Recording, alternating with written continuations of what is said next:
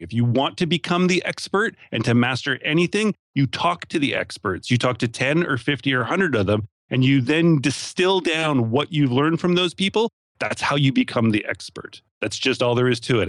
You hear all the bull about marketing every day. Make your money in your sleep. My new offer is crushing it. My guru could beat up your guru. It's time to go right to the source and get the truth about marketing. With your host, the founder of CopyChief.com, Kevin Rogers. Hey, welcome back to The Truth About Marketing. It's Kevin Rogers. This is the show where we go deep with the people who are actually out in the trenches, making it happen for their business, and find out what moves the needle on their traffic, on their sales, and how they are best able to reach people and help people. So today I'm thrilled to bring on another great podcaster. See how I just lumped myself in with all great podcasters. That was crafty. A man with very popular. You can find him on the Rainmaker Network over there at Hack the Entrepreneur. It's John Nastor. Hey, John. Wow, Kevin, thank you so much. Thanks for being here, man. I really appreciate it. And it's interesting. We were talking a little bit just a minute ago about how, I don't know if you really went into podcasting hoping it would, take over your business, but it pretty much has. Was it something you kind of fell into, or was it really driven with a blueprint, as they say? Well, Hack the Entrepreneur is the second podcast I launched. The first one was about a year and a half prior to Hack the Entrepreneur. And I'm the kind of person who I think I've always just dreaded the sound of my voice. And so it doesn't seem like I should be a podcaster, but my business had allowed me some time. And so in the summer of 2014, after being in a mastermind actually in the Philippines with some brilliant people that previous March, I knew I had to start something that I should kind of put myself, into the uncomfortable feeling and just go for it, right? Yeah. Try something new. So I decided to do it as a selfish means. I wrote out 30 people that I would love to talk about business with. And if I just called them up and said, hey, do you want to jump on a call for 30 minutes? They would say no. But if I was hitting record for a podcast, they would probably say yes. So selfishly, I went for it. But about I'm going to say 7 to 8 weeks into launch, there was kind of that spark that kind of happened. There was some real momentum building. There was people talking. It was cool. It was really good. And I decided at that point that I had to either go all in and see how far I could push this thing, or else I had to kind of just let it slide and then always wonder where it could have led. So I went all in. Wow, cool. And now what does that mean to go all in on a podcast? I mean, what things can you put the energy to most that are going to have an impact? I think it was really working on making sure to find the first 30 guests were really easy, like I said, because I just knew if I could talk to these people, that would be amazing. Yeah. But then after that, it was kind of oh, now who do I talk to? So I hired an assistant and she worked full time, just finding me lists of people, and I'd look into them and be yes, yes, yes. The first 30 were easy because I was so excited to talk to these people that it came across in the interview. But then it was well, if I'm going to talk to somebody I'd never heard of, I needed something like that. And I knew that that's what people liked about the show, was that I was really engaged in the conversation. So I did that. And then with the assistant, she also could do marketing after the fact, right? So we really stepped up our game on artwork. We really stepped up our game on social media. And then we stepped up our game in PR, as in getting out to other people so I could maybe guest post or get mentioned in other places. And I also went from 2 episodes a week to 3, which is a 50% increase in production, meaning that you'll probably get in front of more people and more ears will hear you. So that was my going all in. And yeah, that's just what I went for. That's great. I love your voice. It's one of those, it's very unique. You kind of remind me of Ray Romano. Ooh, nice. Who's the guy, that's a compliment. It's a guy, I did comedy, back in my 20s, and I was fortunate to work with Ray once. And that, he just has a certain energy about him that you're reminiscent of. Oh, thanks. And have you gotten more comfortable with your voice? Do you listen back to your shows quite often? Or are you one of those, an actor who's no, I can't see my own movies? Yeah, no, I don't listen to it at all. I edited the first 30 episodes myself, and I had a really hard time with it.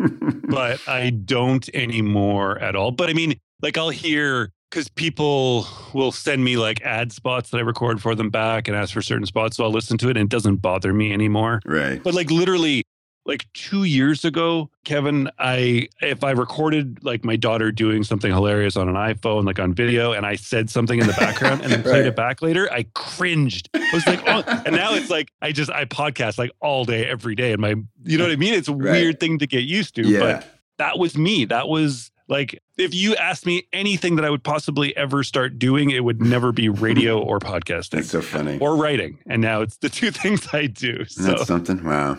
Cool. So you've now interviewed 176 entrepreneurs for your show, Hack the Entrepreneur. And so, you're talking to these, top level entrepreneurs about what's helped them become successful. But tell me, is there for you like a telltale sign of somebody who's just like not going to make it? I mean, obviously you're not talking to them on your show if that's the case, but people you meet who have entrepreneurial aspirations, there are like certain things where you're like, boy, that's gonna make it challenging for you. Ooh, that's a good question.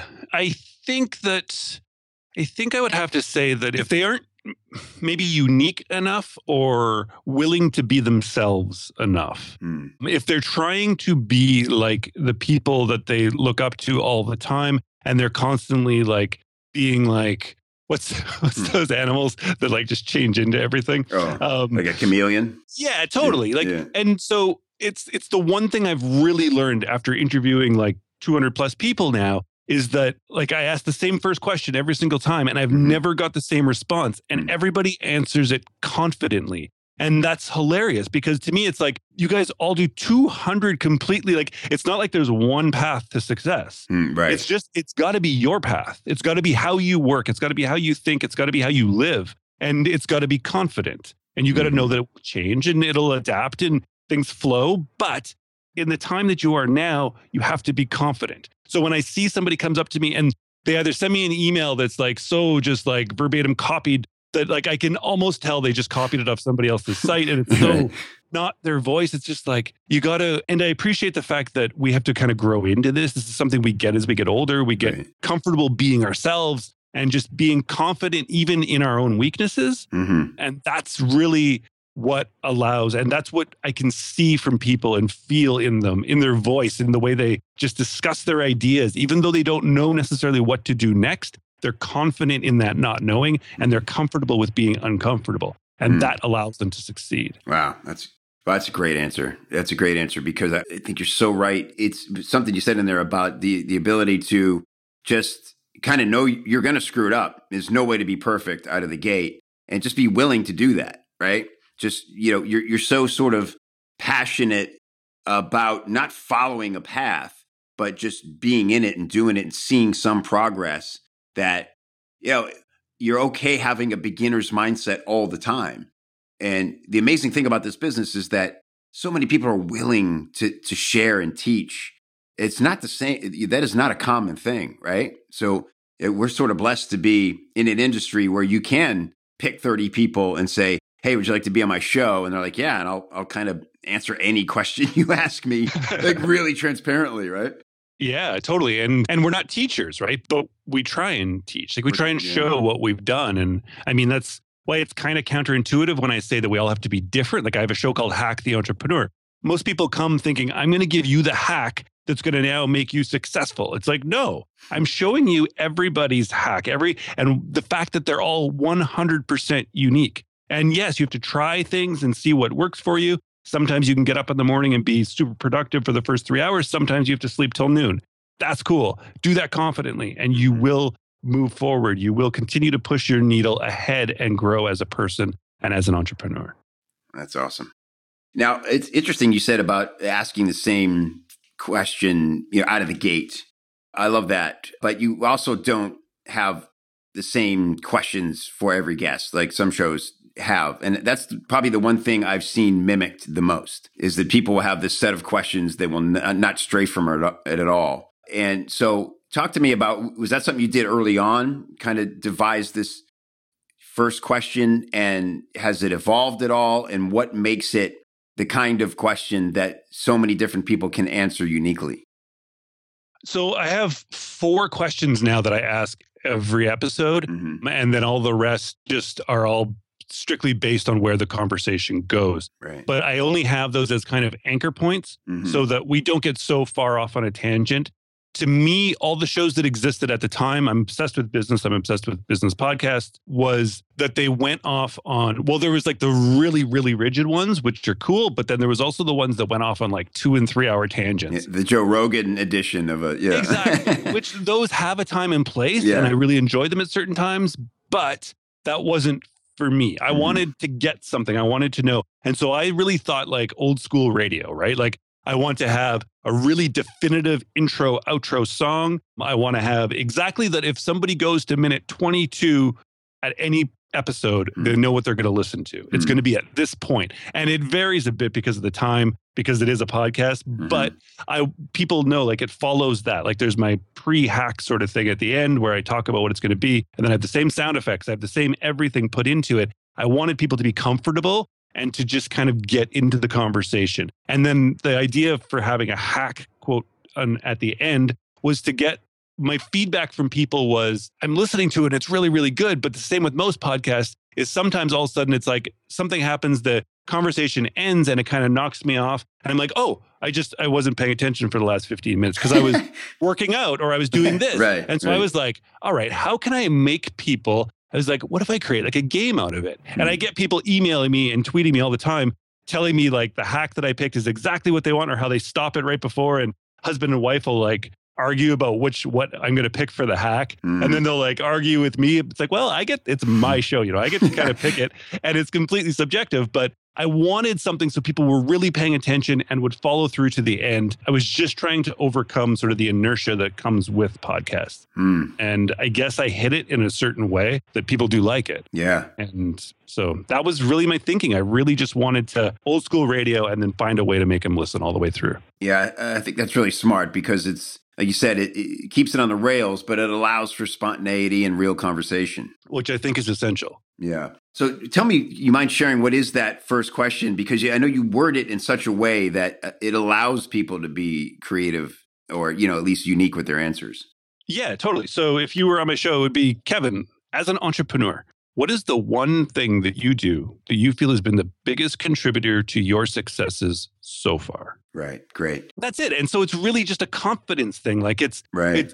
And it's like, I agree that you don't have to have one thing. That's not what it's about. But we could all think back and be like, actually, it's probably this in me that does it. It's probably this. And it's just so far. That's not because that's not what it's always going to be. It's not like, well, I am brilliant at this and I'm always going to be like that. That's not what I'm asking. I'm just saying so far, like looking till today, what's brought you here?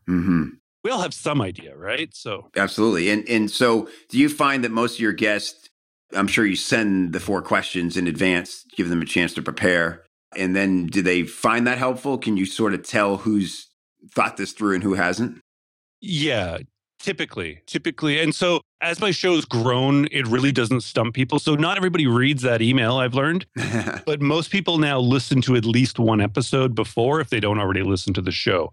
Because as the show grows, then I get people requesting to be on the show. You know what I mean? It's not me. It's not like a favor to me anymore to be on my show. Right. Now people want to be on, and now people want to do well once they're on because they're in front of a decent sized audience. So they kind of step up their game. I ask that question now and people don't like, before there was like, sometimes there'd be like 30-second gaps and I would just sit here smiling quiet.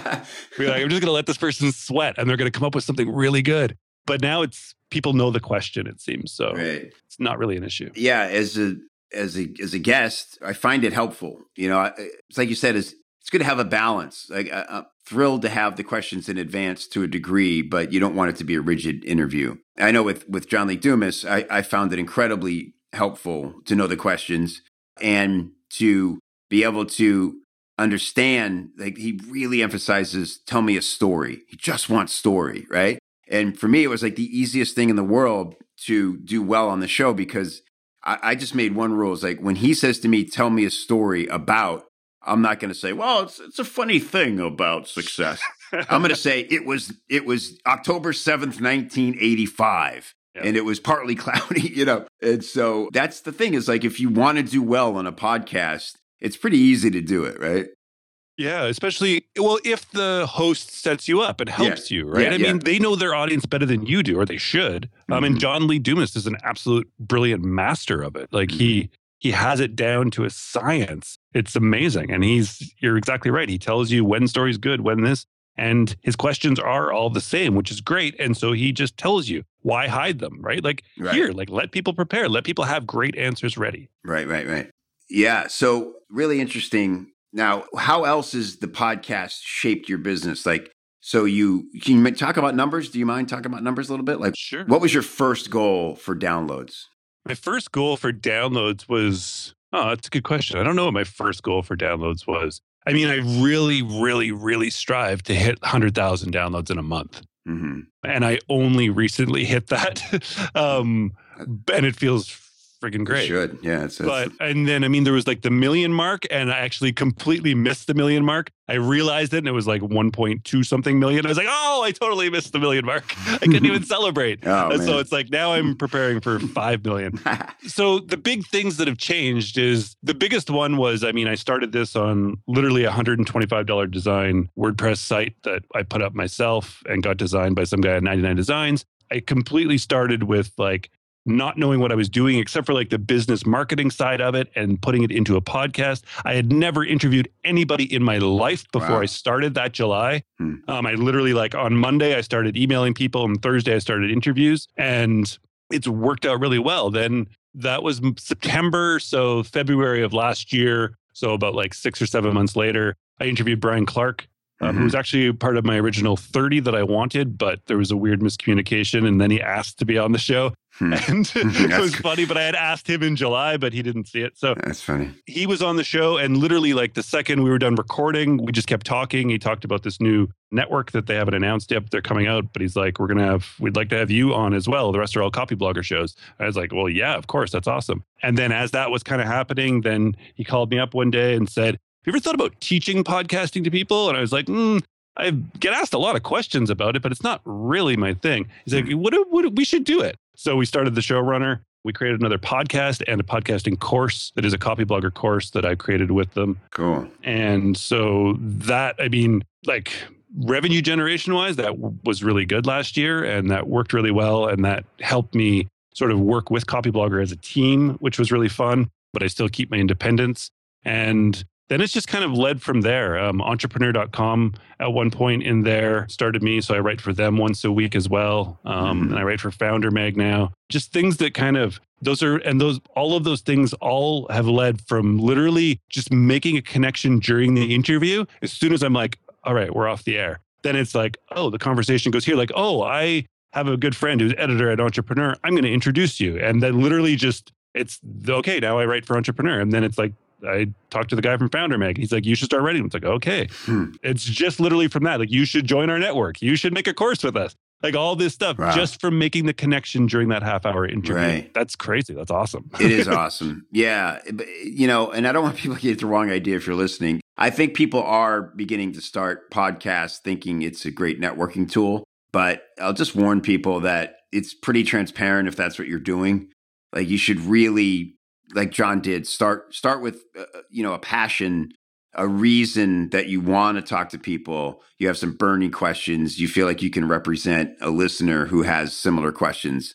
You know, one problem I see, John, is like people will invite you on their podcast that they're, planning. And you'll say, well, can I go listen to it? And they're like, oh, well, it hasn't debuted yet, but really excited to have you as my first guest. And you're like, I'd like to be your 10th guest once it's live, right? Yeah. But, so how do you sort of get started when, you don't have clout and you don't have a show yet? You just sell your ass off. Seriously. I mean, I know as hard as it is to say that and to say yes or no to people that don't have a show, I didn't have a show. Nobody knew who I was. I had been running online businesses for years, but I was behind the scenes, as the marketing side of it and stuff. And that was cool. But I literally, as ridiculous as it sounds, I got tired of just like hanging out on the beach with my family and working from a laptop. Mm-hmm. I wanted to kind of make a presence. I wanted to do something if I could. And that involved me reaching out to people. I had no idea who they were. They had no idea who I was. And just like use your business sense, use your marketing sense, use your networking sense, and like create a cool short email. I mean, if anybody wants my email, they can email me, John at Hack the Entrepreneur. I'll send you the email. It's short. It's to the point. It said I didn't have a podcast at this point, but here, quickly, in like 2 sentences, here's why this show will not only launch, it will launch really well because I know what the hell I'm doing online. And that was it. And people are like, cool. And then I actually did like a short 2-minute little video for each person for the first 30. And it was literally just one take with my laptop, me just sitting here like, here's why I want you on my show. And this isn't just me making this up. I've like admired what you've done for the last this many years. Yeah. I know exactly about you. And I actually got 2 different people were just like, no, sorry, can't do it. Like instantly, just a generic thing. And then, whoa, dude, I just saw that video you attached. Like, yeah, how can I say no to that? It's like, yes, exactly. That's awesome. Yeah. So, but that's a great point you make about that whole networking thing, because there's nothing friggin' worse than people, you be on their show and then it's all of a sudden like, then it's just like literally like pitch fest after. It's like, dude, I don't know you. And when I say that, like, I've made these awesome connections, like I think I mentioned 3 awesome connections that have helped my business dramatically. That's from, I've done, I think it is to date as of yesterday, I think it was 221 interviews I've done. Wow. So I don't release all interviews because some of them just don't work out for either side. That's fine. But you're right. Like I don't reach out to people after. I don't try and use it as a networking tool, but you're having a half-hour conversation with somebody. Right. If you're really into it and they're really into it, that leads somewhere. That's it. But it's happened 3 times in 221. So this isn't a networking, but that also never would have happened if I didn't put in the work and interview 221 people. Yeah, great point. Right. And I think there was a huge takeaway in how you approach those people. I was talking to a friend who's starting a podcast, and he's a passionate young filmmaker. And he said, I'm reaching out to people who there's no way I could help their career, or being on this podcast could help their career. I said, you know what? You know what will make them want to come on? Teach them, express that you're very passionate and that you're on a mission to learn from the best so that maybe you can be great someday. And you have these burning questions, and prove what you did, John, is show that you're a fan of their work. Give specific details that shows that you pay attention to what they do and admire it for specific reasons. Exactly. Totally. Actually, since you asked me what my first question was, and I like on the spot, I was like, I just brought up the Word doc quickly. And it's sitting on my desktop now, the same Word doc that's always there when I'm doing an interview. And it's all black text, except at the very top in dark reds. It's been there since the very first interview. It says, to master anything, talk to the experts. Great. And that's a line from Tony Robbins. That's how he figured out what he's doing. He said, and he's like, that's how you do anything. If you want to become the expert and to master anything, you talk to the experts. You talk to 10 or 50 or 100 of them, and you then distill down what you've learned from those people. That's how you become the expert. That's just all there is to it. And that's what I remind myself all the time. It's like, that's why I talk to brilliant business people. That's why I do it, because I love it. And I learn from every single one of them. Yeah, great. Okay, so hopefully I prepped you well enough and you graciously agreeing to do this show with my one essential question for my show. And I hope I didn't wait too long in the interview because we talked about a lot of cool stuff. But John Nastor, what is the one thing that you've done in your marketing that produced the most surprising results?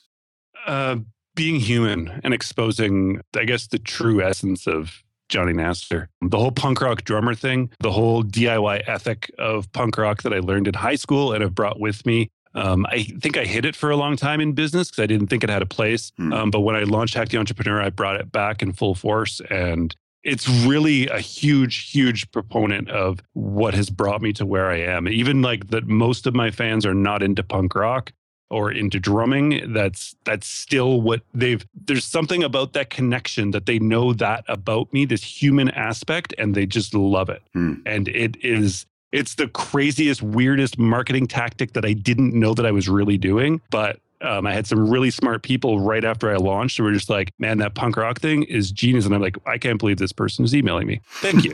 And then it was like, that's cool. That's really, really cool. And then the thing that Pat Flynn had worked with me was at the beginning of each of my shows, when I introduced myself, I'm like, I'm John Nastor, but you can call me Johnny.